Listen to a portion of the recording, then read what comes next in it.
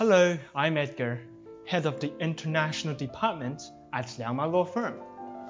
We have 100 lawyers and several branches in Guangdong province.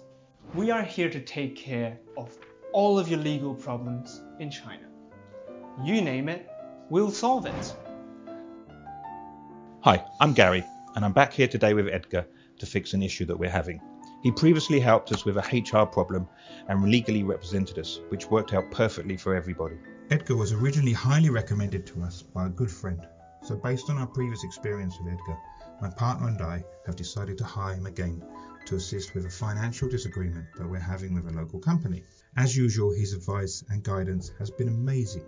We're already feeling confident that he will be able to resolve his issue quickly with a win-win for everybody. With Edgar, it's easy. He's Chinese with perfect English language and with an amazing understanding of Western culture. You always win when you choose Edgar. Contact me anytime for your free legal consultation. I'm looking forward to hearing from you.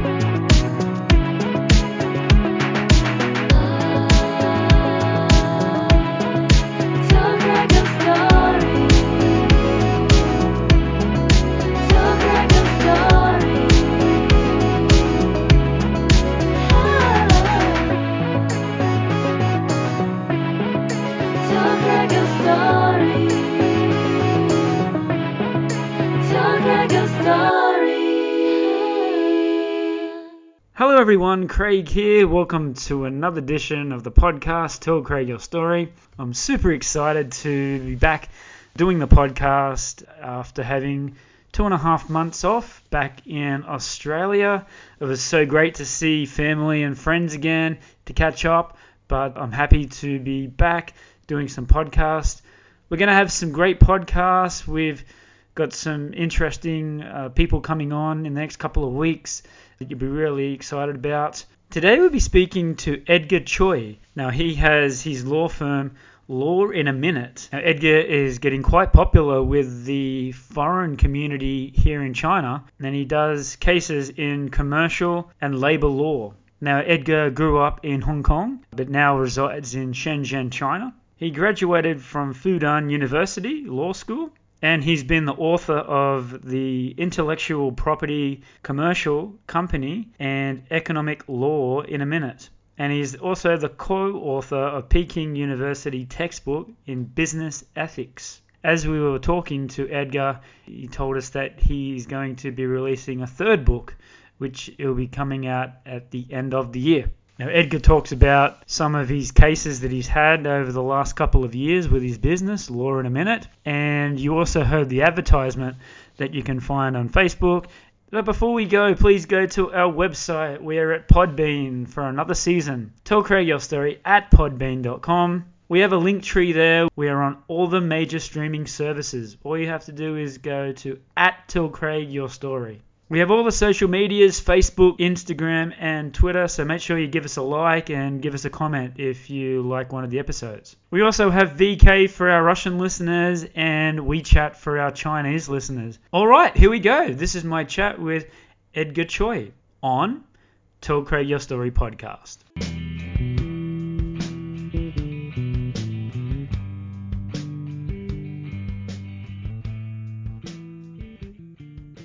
Hi Edgar, how you doing today? Hey, how you doing, buddy? I'm perfect. That's good to hear.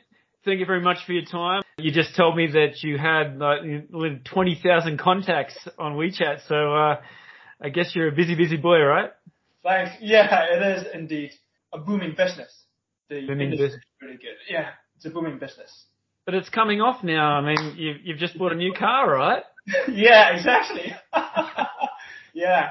So first, I just want to ask a bit of a review for 2022. What are some of the highlights? Also, talk to me about the lockdowns here in Shanghai. Oh, and in Shenzhen as well. Yeah. So we actually had like a week and nearly 2 weeks of lockdown in Shenzhen. Pretty much before it happened in Shanghai. So I think the Shanghai lockdown happened in April, right? Ours happened in March. I remember because it happened just before my birthday. So Right. It started with a few communities being locked down, and the whole of Shenzhen was locked down for a week. But it was okay. It's a bit different from Shanghai because in Shanghai, I have like lots of alumni in Shanghai from my alma mater. And they have told me that they were having trouble buying food, groceries. They had to buy like a ton of beef and, cook his own steak like every day. And the refrigerator just couldn't stuff it in the refrigerator more. So that was the problem that they had. But in Shenzhen, it was okay. The delivery guys could still scoot around and send us our food. And we could still buy, uncooked food online, fresh tomatoes, potatoes, vegetables, meat. We could buy that all online, and it's not a big problem in Shenzhen. And where I didn't really feel like cooking, I could just order it online, delivery. Yeah, so not a big issue in Shenzhen. I just took my computer home because my compound was actually locked down around 2 days before the actual lockdown, Shenzhen-wide lockdown happened. So I had my secretary send me my laptop, and boom, I set it up, and I was ready for the 10-day lockdown. Yeah. Right. So did it affect your business in any way, or were you still able to? Yeah, it actually did. A lot of cases got cancelled because I had a lot of cases in Shanghai, Ningbo, Hangzhou, Suzhou, places, in Jiangsu province and in Zhejiang province in Shanghai, and all of those got cancelled. So the clients were not happy. Well, I wasn't happy either because I wanted to get the cases like over with and get them to justice ASAP, right? My team couldn't leave Shenzhen to defend them in their city, and right after I got released, that happened in the Delta area. So a few of the cases, like 5 of them, were postponed for 2 months. So that was pretty bad, in fact. Yeah. But then once it opened up, you would have been flooded with all these things about work compensation, like what money are you allowed to have during this time, and it even affected me, and I didn't know what I was supposed to do. So, like, were you getting like lots of like foreign people, foreign teachers, and just businesses in general asking what's going on, like, with their salaries? There are just so many victims of this. 2-month lockdown. Actually, it's not 1 month lockdown. It was a 2-month lockdown. I've had both employees and employers complain to me. So let's first talk about the employers, right?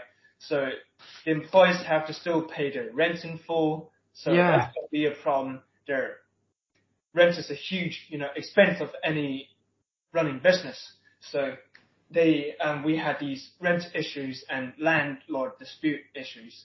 And then we had the employees. They didn't get paid in full, because they didn't get paid at all, in fact, because the accountant wasn't at the office, and the bank, the lockdown was just so abrupt that the person in charge of the bank token just wasn't at the office. So nobody could really press the buttons and give them the salary. So the poor guys in Shanghai had to go without any money for 2 months, and that is terrible, man. Yeah, exactly. They didn't get paid for 2 months. Yeah, so I was here for almost a month, and then I decided that there was no sort of, okay, we're going to open up in this month or this week or this day.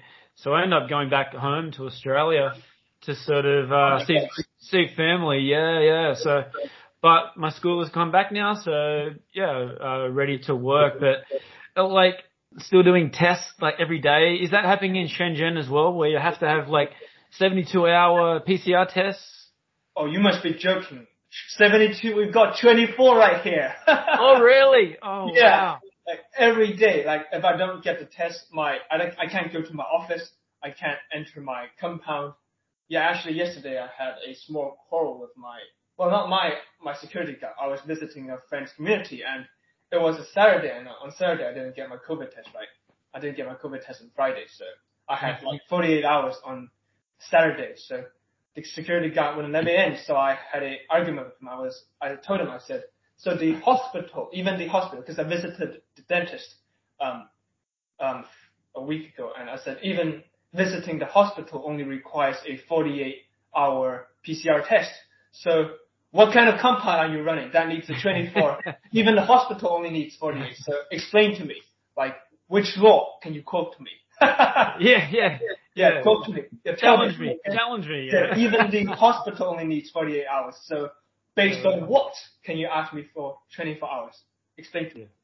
Then he let me in. but I suppose you sort of get used to it. I mean, like when I went back to Australia, I was always like wearing my mask and washing my hands all the time. And my dad said, "What are you doing, son?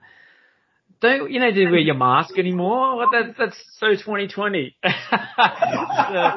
Australia and US. I know like the UK are sort of got on with sort of their lives and just treating it now as a flu. So I really hope that can happen here in the short sort of distance. Yeah. and like at the start of the year, but for you and your business, what are some of the highlights for you so far?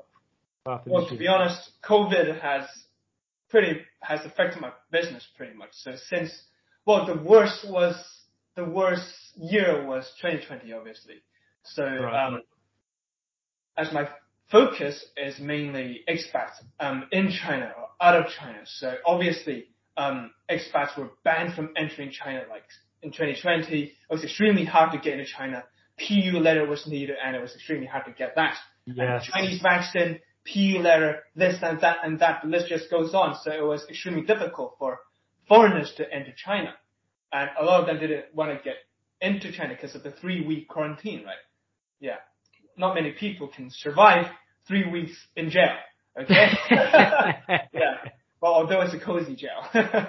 But, yeah, 2020 was a terrible year. But, thankfully, I switched from focusing on corporate law and more onto labor law. And that has sustained my business until now. And actually, I've gained a little bit of fame in the labor law sector, especially among teachers in China. So I'm now the to-go guy for English teachers in China. And, well, the business, I've switched my focus from 90% corporate law to 20% right now and 80% employment law instead. And that has kept the business growing. And actually, I've hired 2 new lawyers this year as well. Oh, great. Cases. I just can't do all of them right now. Yes. So I hire new lawyers to fly to different provinces and actually take the cases. So, well, business has been good in 2022 and in 2021 as well. So, but of course, it'll be even better when the borders reopen and I can go back to my main focus of corporate law. Yes. Yeah. Yes. So, are you finding that a lot of the teachers are coming to you? Like, what's like the main issue? Is it obviously money? Is it being in quarantine? What are some of the main issues like with the foreign teachers in China? So the first main issue is that, so we all know that it's pretty hard to get teachers into China right now. There's the quarantine, there's the visa issues. So once the teacher comes to China and starts teaching in the school and maybe he wants to leave, right? And the school thinks that, well, hey, looky here. I spent so much effort in getting you into China, so we're going to sign a contract that says if you leave before the end of your contract, you're going to have to pay me at least 2 months of your salary because that's the amount of, I spent so much time and effort getting you into China, right? So from the employer side, they want the teachers to pay a huge amount of penalty if they want to resign. But to be honest, this is a free market. China's a free market and employees should have the freedom to choose whatever employer pays them more. So if school A only pays 15,000 and there's another school that is willing to pay 25,000, of course I would choose the better paying option, right? Yes. Obviously, or maybe in another scenario would be maybe the school is situated in the countryside and there's not much Western culture in some small places in China, and they come to China for the first time. After 3 months, Chinese food. Nobody speaks English in the village. Yeah. It's time to move to a big city, right? And that's where the problem kicks in. The school says, you're not leaving. We spent so much effort getting you here. So you're not leaving. If you want to leave, I will not give you your release letter, your cancellation letter. I will not help you transfer to a new employer. If you want to leave, go back to your home country. I'm not helping you in any way possible. But that's illegal. So employers are legally obligated to help employees leave the company because this is a right given to them by the law. But the employers will make bad use of the gray area here that like the cancellation letter is needed, and they just bully the foreigners in this case. But this doesn't happen to Chinese people. If I wanted to leave a teaching job, I could just goodbye. I'll send you a 30-day resignation letter, and bye. I'll pack up my bags and leave, and goodbye. But for foreigners, they need the employer's help. They need the letters, and that is where the employers will make a lot of trouble. So that's the first and most often seen issue in China regarding labor law. So the second problem would be the firing teachers illegally. So So China recognizes, well, obviously Australia is where you're from, it's a native English-speaking country, right? But China also recognizes countries like South Africa as native English-speaking countries. But actually, most of the people in South Africa speak Afrikaans or Portuguese, or maybe some Old Dutch, right? But they still recognize South Africa as a native English-speaking country. And maybe sometimes when a teacher comes to China, they may not like their accent, and parents complain because it has this Dutch accent in it. And parents complain, and the teachers are fired because of their accent. So, yeah, that's also another issue that I've seen, and it's actually pretty difficult to fire an employee in China. The employee has to really make some, not going to work for a week straight, maybe slapping the students, very aggressive behavior. Something extreme, just bad accent. I mean, there's no standard for how good an accent is, okay? Right. That is obviously not a valid reason to fire a teacher. But that is also an issue that employees face in China. And there's also a third issue that they may face in China, which is the getting the residence permits. So before 2021, the government was handing out stay permits like candy. Oh, you can't return to your home country? Here's a 30-day humanitarian visa. Oh, it's up and you can't find a new job. Here's another one. It's like giving out candy. Here's one for you. Here's one for you. Yes. One for you. But since around half a year to 8 months ago, the Chinese government changed their policy and started, since the double reduction policy that was a year ago actually. Yeah, time just flies by. Yeah. That was a year ago actually. I just realized. Yeah, not 6 to 8 months. That was a year ago. Okay. Yeah, time just flies by. So a year ago, China had their double reduction policy and started cracking down on training centers and some international schools. Not international schools, English schools. Okay, so basically they changed their attitude to English teachers 180 degrees.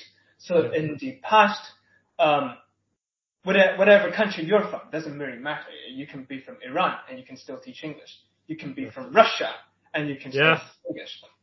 But now, sorry, that's not the case here right now. Yes. It's much more difficult for a non-native to get a work permit and a residence permit in China.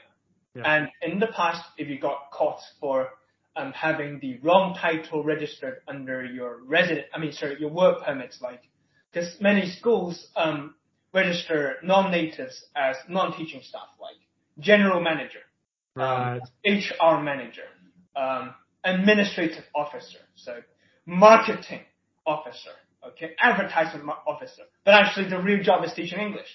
Right. And now the police is really cracking down on these scenarios, and they will perform random checks on training centers and schools and ask to see work permits. And if they do find out that the title of the job is different from the actual job, then there will be trouble and fines, detention, and getting kicked out of China.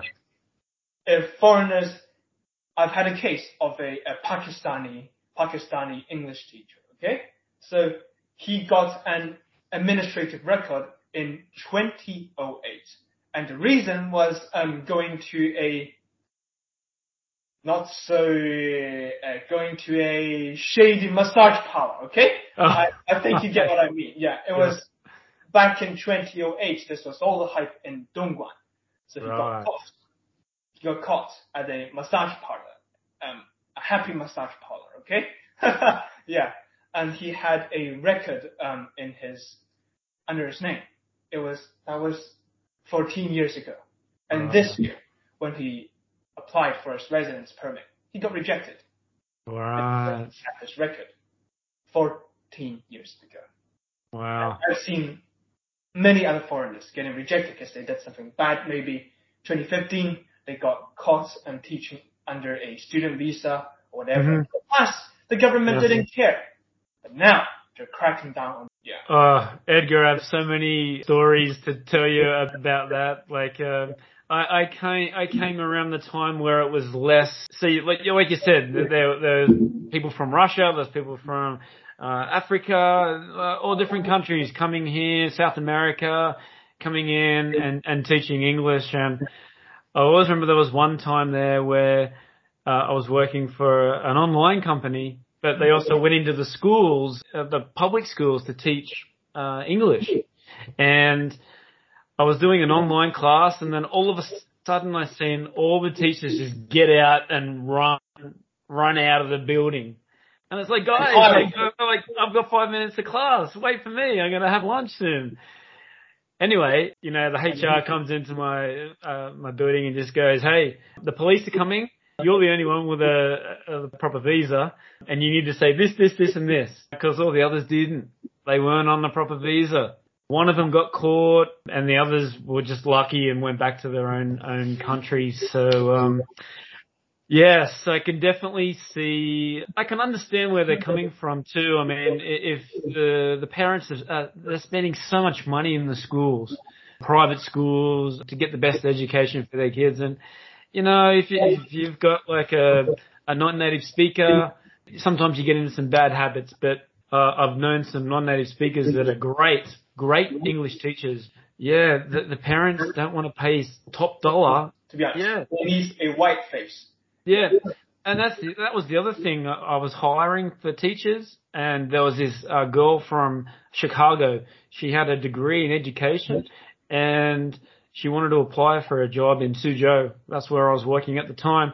And she said, I got this experience. I've worked in Beijing before. I want to come to Suzhou. And her resume was perfect. Anyway, I went to my boss and said, this girl is perfect. She's got experience. She's got a degree in education from Chicago. And my boss said, can I see a photo? I thought, why? Yeah, she was African American, and he just said, Craig, we can't hire her. And I was like, oh my God, that's so. That's how the market is driven in China. Because little bit of history here is that China is like the new rich, and as we all know, 40 years ago China was nothing, and a lot of new wealthy people just appeared in society, right? Thanks to the governments. And the parents, they don't really know English that well. But what they know, they don't know how good the accent is, they don't know how good the teaching is, but what they know is that if it's a white face, then he must be good. because we're learning English here. It's just like if I'm gonna teach Chinese, right, in Australia, so they'll definitely try and hire a Chinese face to teach Chinese instead of having maybe this Indian guy speaks Chinese better than me. Maybe he grew up in China, but they're still gonna hire me instead because I have the space here. This spells Chinese for you. Yeah. Have you had any cases like that, like where it's been like discrimination about their their weight or the color of their skin? Well, I've seen many cases where, because I've seen many contracts, right? So on average, the white teacher always gets paid more than the black or brown teacher. So this is self-explanatory, basically. It's self-explanatory. Yeah, it's just unfortunate that it should be like your qualification and not so much on the image, and that's one thing that I really hope that will change in the future. But I want to talk about you now, Edgar. So tell us where you grew up. I actually grew up still in China. Okay, it's Hong Kong. Oh, Hong Kong. Part of China. Oh, you grew up in Hong Kong. It's a special administrative region. Well, okay, I'm not gonna go into the history of Hong Kong. Yeah. Okay, anyways, so I grew up in Hong Kong and I studied until high school. So I studied in a Catholic school actually. Everything was taught in English, and we had teachers from Australia, Ireland, New Zealand, well, America. Okay, we had, but mostly British teachers because Hong Kong was a British colony back then. So, anyways, so we went to a Catholic school, and even our priest, we called him the Father. Okay, yeah, we had these assemblies in the morning. We sang hymns, we prayed to God, and after high school, when I was in grade 11, so my Chinese teacher, because I was the class captain at that time, and my Chinese teacher told me, he said, do you know how I got this job being the Chinese teacher at your school? I said, how do you get it? He said, I graduated from Peking University in China, and that's why I want this job, because teachers at my school get paid good salary, okay, because it's a good school. So then I thought to myself, looks like this, like at that time I didn't think of, being a lawyer or whatever. I said, so like even if I study in the mainland and come back to Hong Kong, I can get a nice paying teaching job. Because at first I wanted to be a teacher actually. Yeah. I like speaking. Yeah. So he planted a seed into my brain when I was in grade 10. Then grade 11 came and he started promoting, because it was time for us to think of our future and, think of which university we wanted to go to. So half of my classmates chose the US or the UK or Australia. Most of them, yeah. So they all, when we graduate, we're in like different parts of the world right now. Yeah. We've got people in Scotland, we've got people in Ireland, we've got people in New Zealand, Canada, Australia. But I was the only person in my class that chose China. Yeah. So why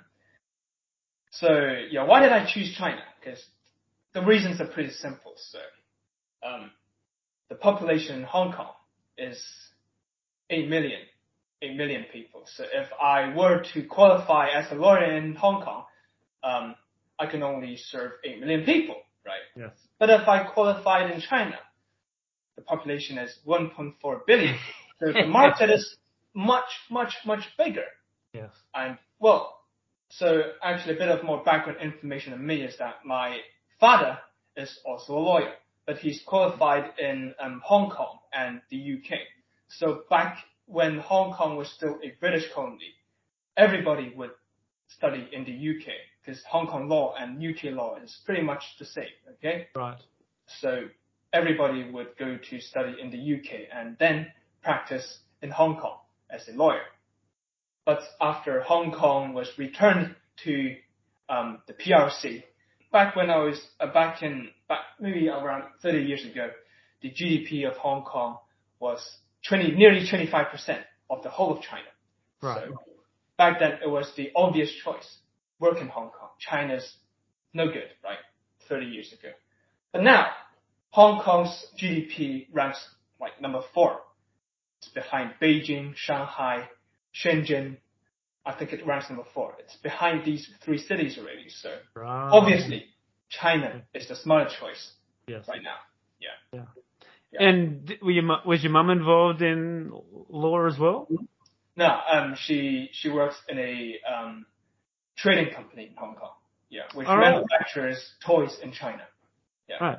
So growing up in Hong Kong in that time as a kid, was it fun times? Or what memories do you have growing up in Hong Kong? Well, so Hong Kong has 2 biggest impressions on me. The first is that it is overcrowded. Yeah. So, and the pace of living is just so fast in Hong Kong. If you walk slower in Hong Kong, you get bumped, all right? Yeah. Seriously. And number 2 is that space is extremely expensive in Hong Kong. Hong Kong is the most expensive city to live in the world, on planet Earth, okay? So, to get a very small apartment in Hong Kong. What do I mean by very small? Very small means 25 square meter. Right. That would cost you 3 million, okay? Yeah. 3 to 4 million RMB. For 3 million, you can buy a villa in the countryside, okay? So that obviously is crazy. And for 10,000, you could rent maybe a 40 square meter apartment in Hong Kong. But now I'm living in a 10,000 monthly rent apartment, which is 100 square meters. So obviously Shenzhen is the better choice for me. Yeah. Yes. Why would I pay 10,000 to live in a coffin in Hong Kong? Like, that is no bigger than maybe a parking space where I can enjoy a 3-bedroom, 2-toilet apartment in Shenzhen. It doesn't make sense, right? Yeah. So that's why I decided to stay in China after I graduated. Yeah. Right. So was your dad a big influence on your studies and your further career? Well, one thing that he did influence me about is obviously because my dad was born in a village and he was the poorest family in the village, and the law changed his life. He went from a village boy to like the grassroots of the grassroots of society. Okay, from a I wouldn't say upper class. I would say middle class at least, right? Middle class. So obviously, I wasn't born in riches either. So my family also, we call it the sandwich class in Hong Kong.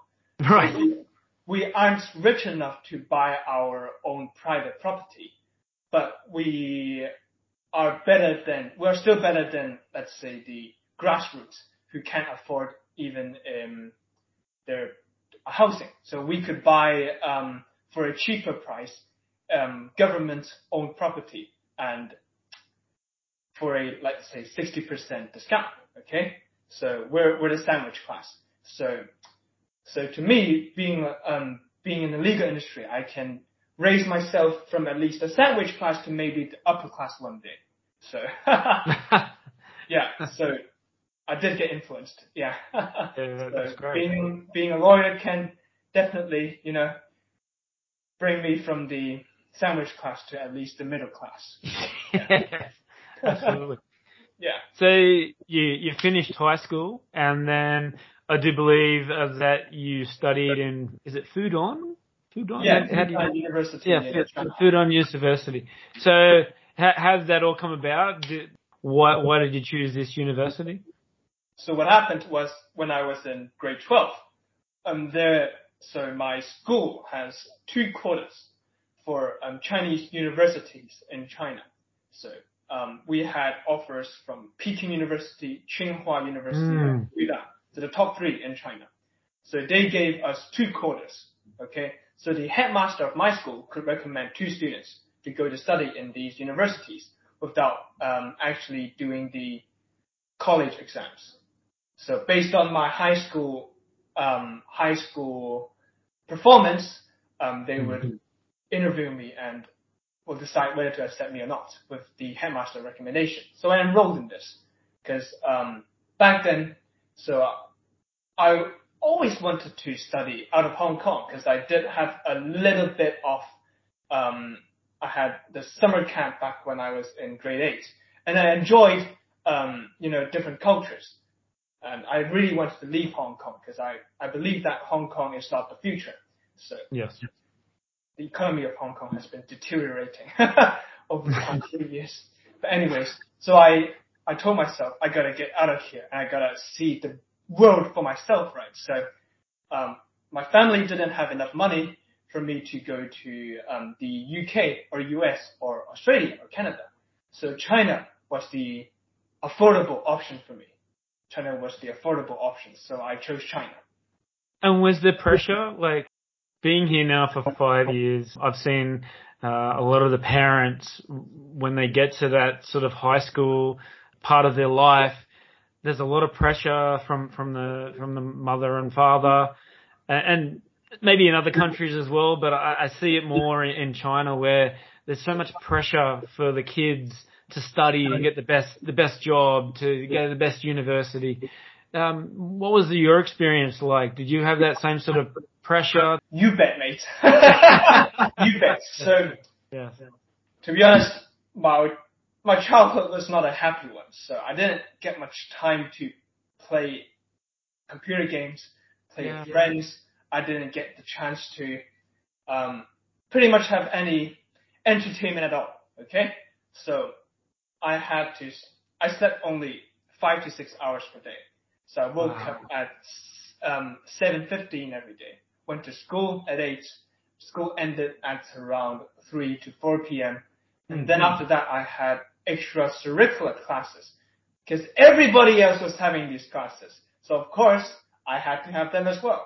So I had these classes until at least I would say 6 to 9 p.m. Okay. So, and when I got home, my mom had the cane in her hand and start revising. Yeah. So, you will learn. Well, obviously I was exhausted already, like from the whole days of school and classes. But yeah, I had to, sit at the desk and start memorizing stuff. But my brain was not functioning already because it had been functioning for 12 hours straight. But that's how I lived 18 years of life. Every day. Like you said, that's the normal. That is the norm. My Catholic school didn't really, they believe, well, their thinking is a bit like Hong Kong. So Hong Kong has a laissez-faire economy, right? The government doesn't really control the businesses. And my school doesn't actually really control the students. They don't get much homework. We only get like 2 or 3 pieces of homework per day. But the school knows that the parents will make you study hard. That's how we got into the school in the first place, because of the fierce parents. Yeah. And I can definitely see the students and the people that have been outside of China that have like studied overseas, because they come back with this whole different mind frame, and it's like, oh, we don't have to do that much study. We don't have to. We're going to go out and have a good time.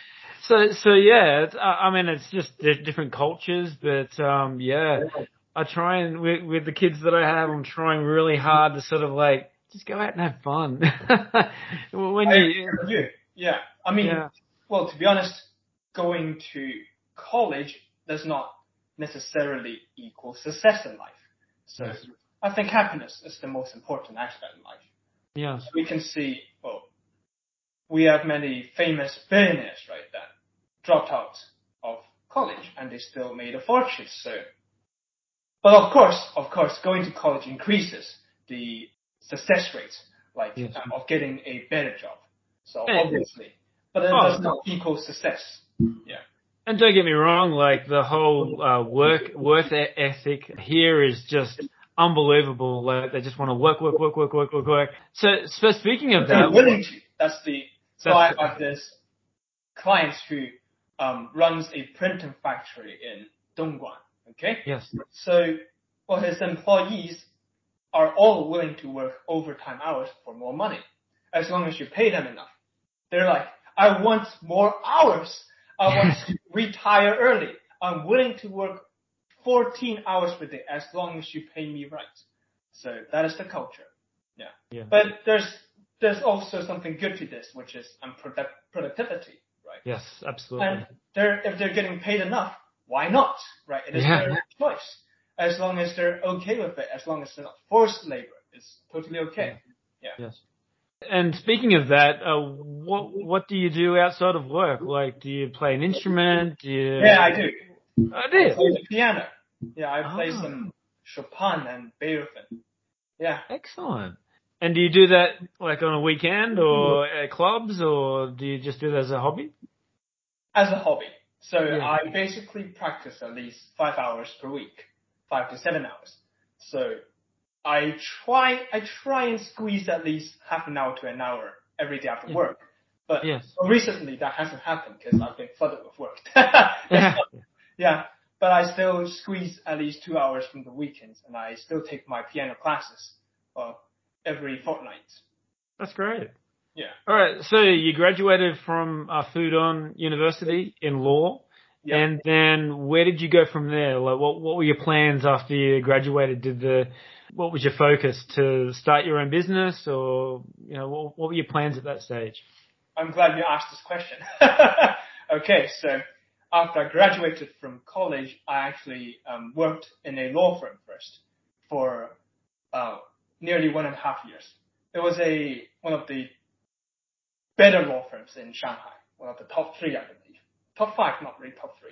So the pay was good. The pay was 20-something K per month, which was pretty good. And I worked as a trainee solicitor for a year before I got the actual license. So, but I didn't like the work. I hated it, actually. Right. We had to work 12 hours per day and every Saturday. Oh. So, although the pay was fine, it's a very high pay compared to other graduates from other majors. So they're getting paid like 8,000, or I'm getting paid 3 times. So the pay was awesome, but I did not have the time to spend it. So work was really boring. Back then I specialized in property law, real estate law.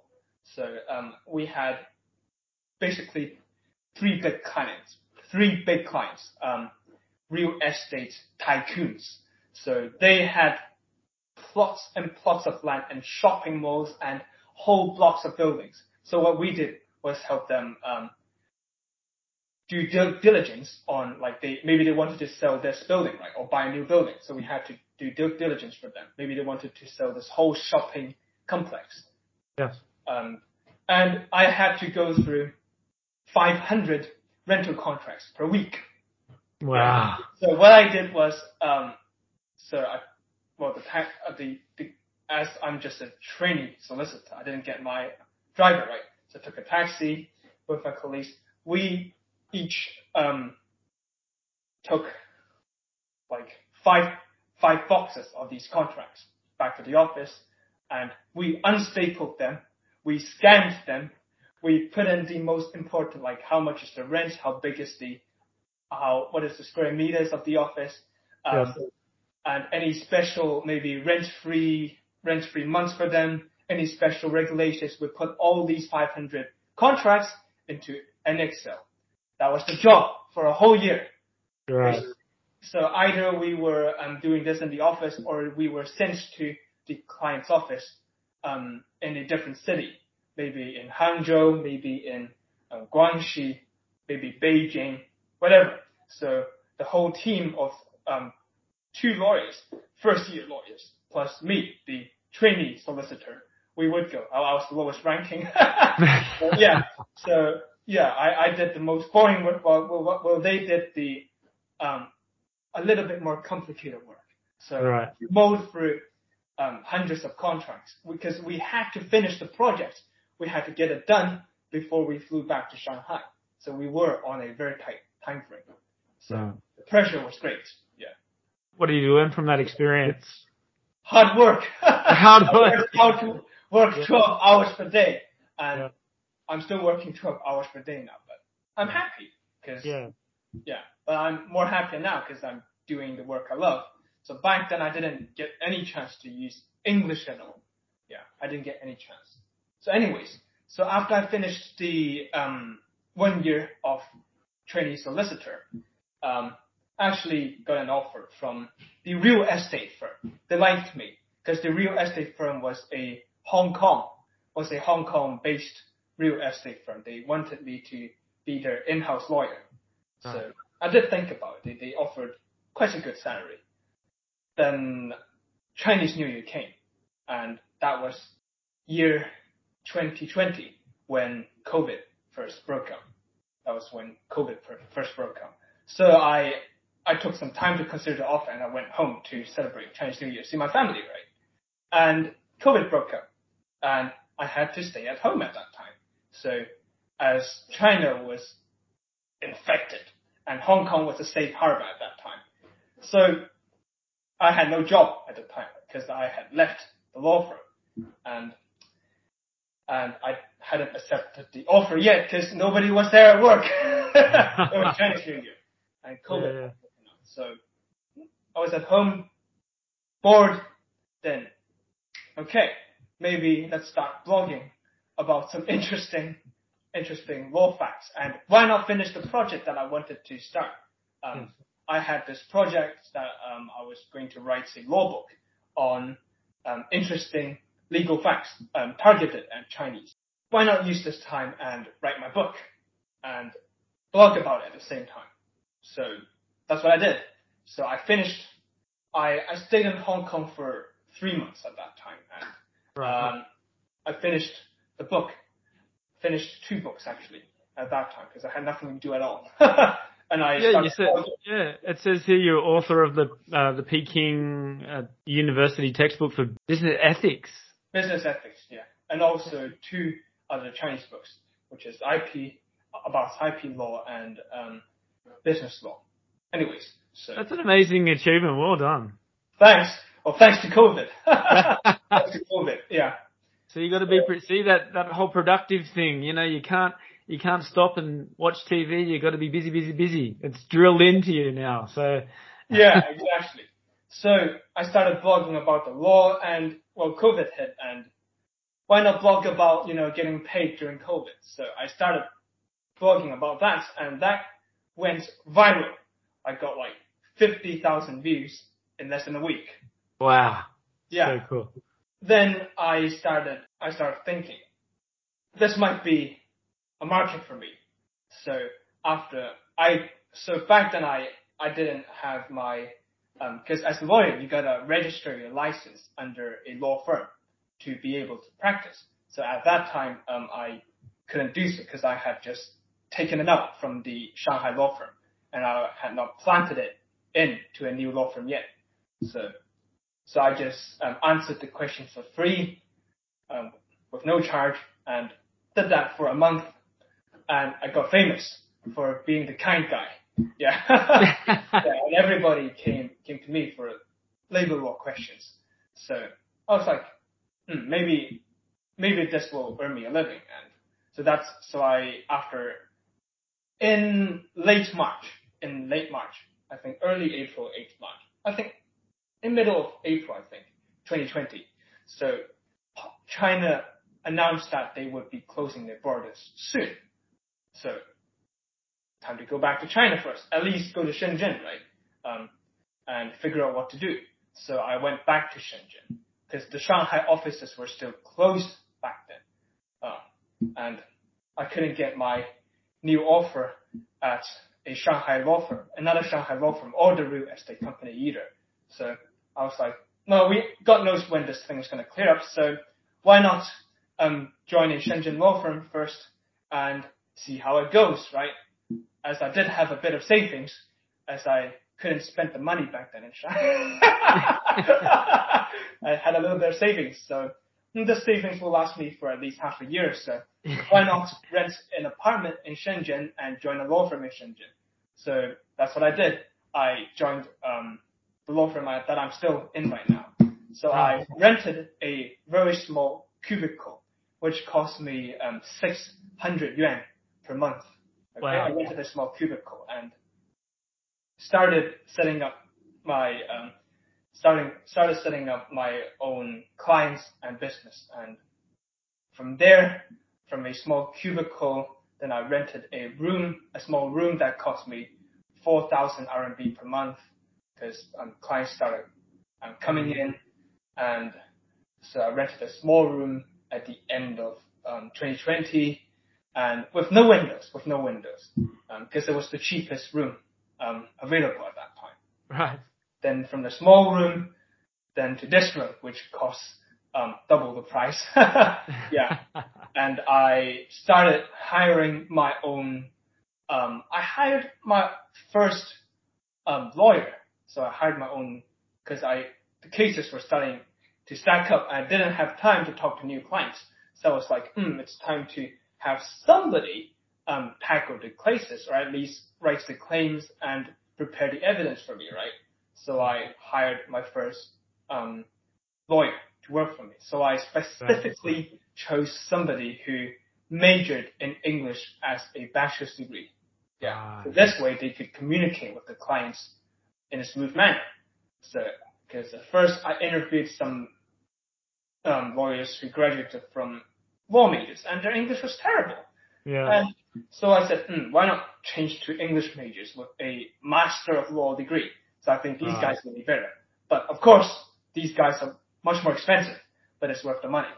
Yeah, and the clients are happy with them. So, so I started hiring the first person, and after 2 months, I hired a trainee solicitor to help her as the cases were increasing. And then I hired a third lawyer, and then I hired a fourth trainee solicitor, and now I have 4 people working for me. Wow, that's great. Yeah. So that brought you up to now. You have five staff. 4 staff. Yeah, 4 employees. Why the name? Law in a Minute. Law in a Minute, right? So, at first the idea came from the Chinese book. So the Chinese book is called, well, a very bad translation, but a literal translation is Understanding the Law in a Second. Okay, in a second. So I played around with words, and in my blog, most of the articles can be read. At first my articles were real short, like really, it could be read in a minute. So law in a minute. So There you go. yeah, my first articles were less than 300 words, and I didn't put any legal basis. I just put the basically question and answer. Then I started making them longer afterwards, yeah, because I wanted to explain more in an article. Yeah, right. That's so cool. The government doesn't really care about what I'm doing. Yeah. Somebody's got to serve the foreign clients, right? And That's absolutely. many law firms in China that are doing the same. But just that they are targeting the conglomerates, maybe like Walmart, Mercedes-Benz, really top foreign companies. But I'm trying to target the middle to low end, like individuals and small, medium enterprise, because they can't afford the real expensive legal service that the top law firm provides. But the other option for them would be to find a local Chinese lawyer who doesn't really speak English. So that's where I found this niche market. So let's talk about that, Edgar. I mean, like, I think some people would be a little bit afraid to hire like a Chinese lawyer, a foreign person. So what does it cost to hire like someone like yourself? I mean, people would just assume like, oh, well, it's too expensive. I can't talk to Edgar. Well, that is a misunderstanding. Yeah. So, yeah, that is totally a misunderstanding. So I charge pretty reasonable rates. I charge less than 20,000 for each lawsuit. And the reason why I can charge a medium rate instead of because if you go to a top law firm with Oxford graduates, they're going to charge you at least 50 to 80K per case, right? But why can I charge this reasonable rate is that I have a team to handle the cases. So since nearly a year ago when I started having my first employee, I don't personally go to trial anymore. So I just send out my associates to tackle the lawsuits, and that's how I control costs and, keep the legal costs low and affordable while still providing good service for foreigners in China and out of China. Yeah. Can you remember your first client, right? Yeah, first one? What was the first case? Well, the first client that ever paid me was a Ecuadorian and Swedish guy. So he had two passports, Ecuador and Sweden. So this guy owned a toy factory in Shantou. So he had a girlfriend in China, and of course he was rich because he owned a toy company.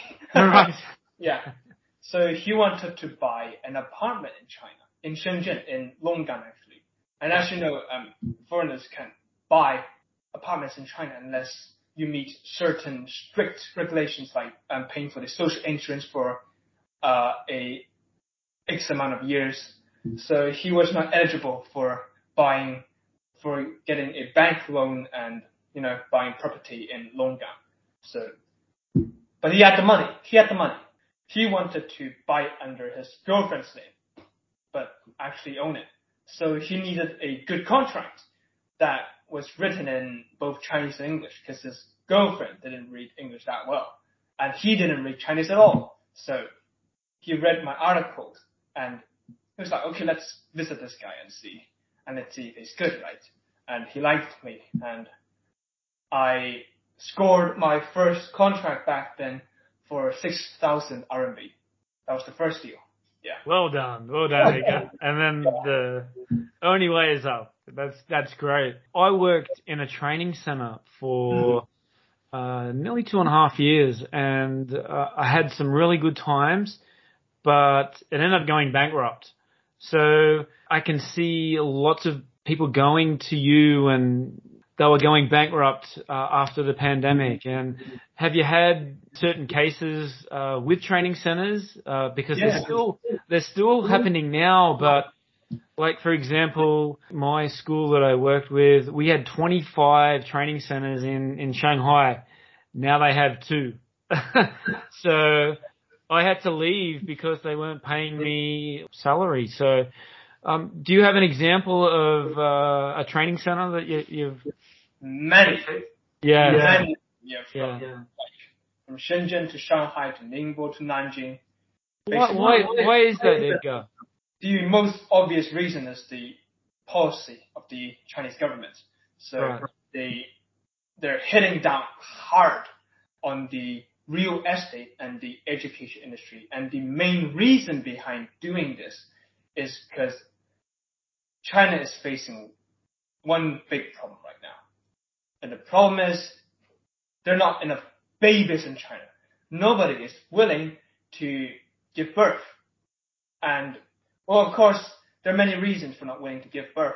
And the main reason is that it's too expensive.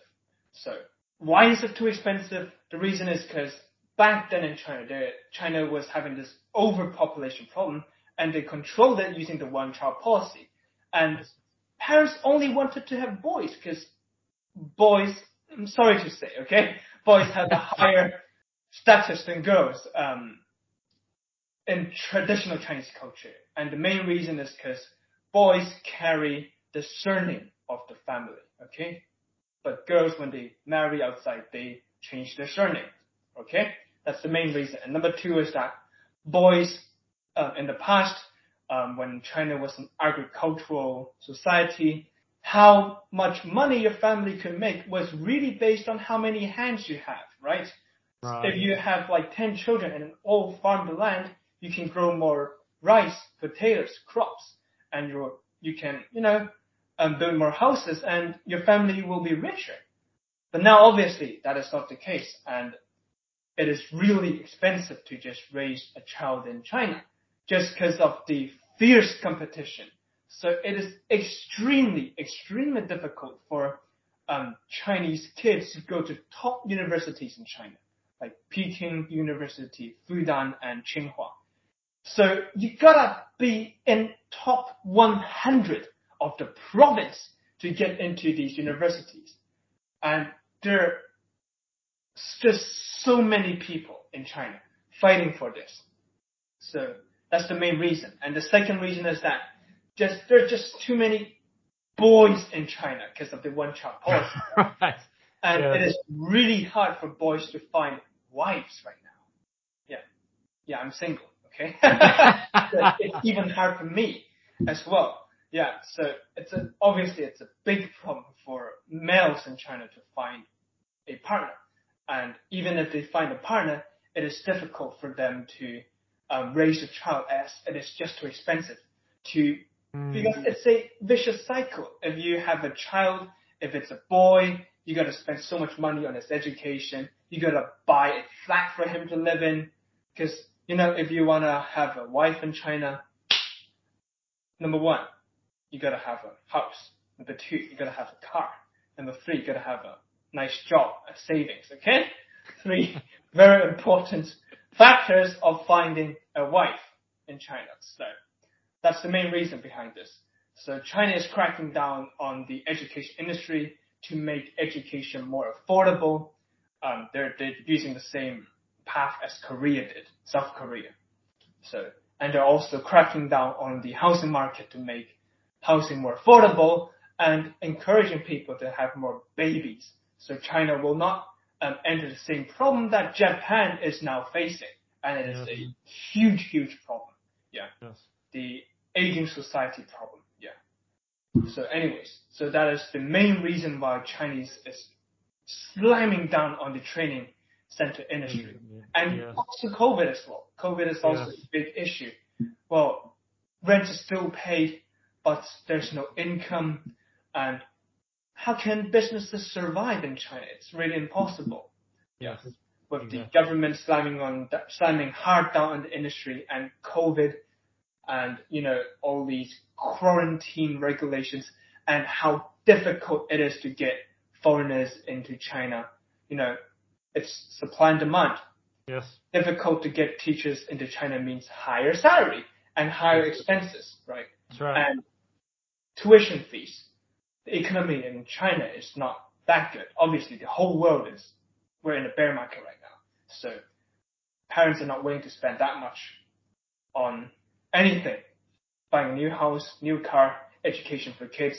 So teachers are so expensive, rent is so expensive, and that's why businesses have to close down, like from 20 centers to 1 only. And this has happened to even Wall Street English closed down. Yes. Yes. And that is a multinational company. Yes. And finally, the last one, you talked a little bit about it before, contracts, especially Chinese contracts. Are they for real? Like, I see your blogs and it's always like some sort of contract dispute and when the employee wants to leave or they don't get paid or something like that. So is there any sort of standout that you have, like case that you have with a contract? I mean, the last blog that you had was from Shenzhen, a teacher in Shenzhen. Yeah, the Chinese culture is that the contract is a piece of paper, and it is just a piece of paper. Yeah, so that is one of but it's a double standard. It's a piece of paper when you talk about it, but when I talk about it, it's the law. The law, baby. Yeah. Yes. In the contracts, there's always a contract breach penalty, which is obviously invalid and illegal. So employers cannot fine employees for leaving China. But employers will put that in the contract anyways, just to threaten you and say, hey, look, this is in the contract. So if you want to leave, pay me 2 months of your salary. So But when it's the other way around, and like in the contract, maybe it says a habitable dormitory should be provided to employees, but maybe the cupboard is moldy, maybe there's mice in the apartment, and hey, in the contract it says there should be a good dormitory. Yes. How do we define good? Right? Yes. Yeah, it's livable, right? So that's good. So it's a double standard, unfortunately, in some of the cases. The first time I moved to China, it said like accommodation provided, and we went from one place to another place to another place. We were in four apartments in one day. I'm going, what have I done? What have I done? Why am I here? But it all sort of worked out. Is there one case that stands out that was like really, really weird? Like I've also noticed on here that you're talking about alcohol levels and how to buy a Benz with only 7,500. So you're not just mentioning about the foreign people. Okay, I'm talking about the alcohol level. So that is that's actually a real case. Okay, It's a case that I took in Shenzhen. So, well, not me personally. I gave it to one of my associates. So I changed the story a little bit. So the real story goes like this. So this expat he owns a car, okay? And he was out drinking in Coco Park, okay? Which is a nice place for drinks in Shenzhen. So, his name is on the car, okay? So he drove the car there with his male buddy, and they had some, and they split up, okay? He went drinking with his girlfriend, the Chinese guy, which is a roommate. He went, chatting with his other friends, okay? So and now his Chinese friend told him, hey, I want to leave. I want to, go somewhere else with, this new girlfriend that I've just met, right? At the club. So he says, give me the car keys. I'll call a chauffeur, right? And get us home. So this foreigner gave his Chinese friend the keys and forgot about the case, okay? Oh, no. Forgot about it. But that's okay. So around 6 hours later, he was arrested by the police. He was arrested. So the police asked him, are you the owner of this car? Yes. The driver was caught drunk driving this car. So you are now an accomplice to the case because you guys went together to Coco Park and you knew that he was drunk and you still lent him your car. So you're also liable because the car is yours and you lent it to him knowing that he was drunk. And now you're going to jail too. So that's a real case. Yeah. Wow. We fought it off. He didn't go to jail. Yeah. Wow. The case never even went to court. Oh, wow. Kept it off at the prosecutor's office. Yeah. Very good. What does the future hold for Edgar? I think the future is bright for Edgar. So I can see that little secret here is that I'm going to publish my English book on, labor law. Probably next month. This month, yeah. I think it's going to be published this month or next month. So I'm just deciding on the book cover right now, and I'm writing the prologue for the story. So for the book, so once that is done, it will be published, and well, I think this will increase my fame and reputation as a lawyer who targets the expat market in China, and I'll go and have some book events, maybe some seminars, maybe some workshops in all of China. So I'm going to drive all over China and, have some nice workshops and, educate everybody about labor law. And I think this will double my business. Yeah. And I can hire another 4 lawyers. Absolutely. Yeah. Before the end of the year, hopefully. Yeah. And tell us about your social medias and where can our listeners get in contact with you. So I'll share with you my WeChat QR code, which you guys can just scan and add my WeChat. It's pretty simple. And I do have WhatsApp as well. I'll also send it to Craig. And I have a Facebook page as well, and an Instagram page. And the Facebook page and Instagram page is pretty simple. It's just Law in a Minute. Even my books are called Law in a Minute. So the book I'm going to publish is called Business Law in a Minute. And I'm actually writing another book. So I do it in bits every week, and I write like 3 articles per week. And I think that the next one will also be published by the end of the year. It's called 101 Questions and Answers, which is the top 100 questions that I get asked every day. Because I get like at least 100 messages per day and at least 20 people add me every day. So I know the most popular questions that everybody has. And why not compile this into a book? And this will really be able to help people, because these will be the top FAQ of every foreigner in China. Yeah. That's great. Yeah. All right, Edgar, just before we go, I just ask some quick questions, and you give me your top 2 or 3 favorite as of today. Different subjects. Are you ready, Edgar? Bring it on. All right. So, Edgar, tell me your top 2 or 3 favorite musicians. Musicians. Okay. Chopin and Beethoven. Okay. And Queen. I actually like Queen quite a lot. Oh, very nice. Rock. Yeah. Rock. Yeah. Come on. Yeah. All right. And sporting. Tell me your 2 or 3 top favorite sporting teams. I don't actually watch any kind of sports, so but I can tell you my top 3 favorite sports. Okay. Yeah, snowboarding, scuba diving, and swimming. Yeah. Actually, wakeboarding. Tell me 2 or 3 places internationally that you've been to, and then 2 or 3 places that you'd like to go to in the future. I've been to Italy. I've been to the US. I've been to Egypt, actually. Wow. Yeah. That's cool. Yeah. And where do you want to go to in the future? I would like to visit Iceland to see, the lights and that kind of stuff. That's pretty cool. I would also like to go to... What about Australia? Yeah, I would like to go scuba diving there. Diving. Great Barrier Reef. Yeah. And definitely Peru, because I want to see the Mayan culture. Yeah. Definitely Peru. Yeah, absolutely. And final question. Who is your greatest inspiration or hero, and why? I would say Tchaikovsky. Tchaikovsky was also a lawyer.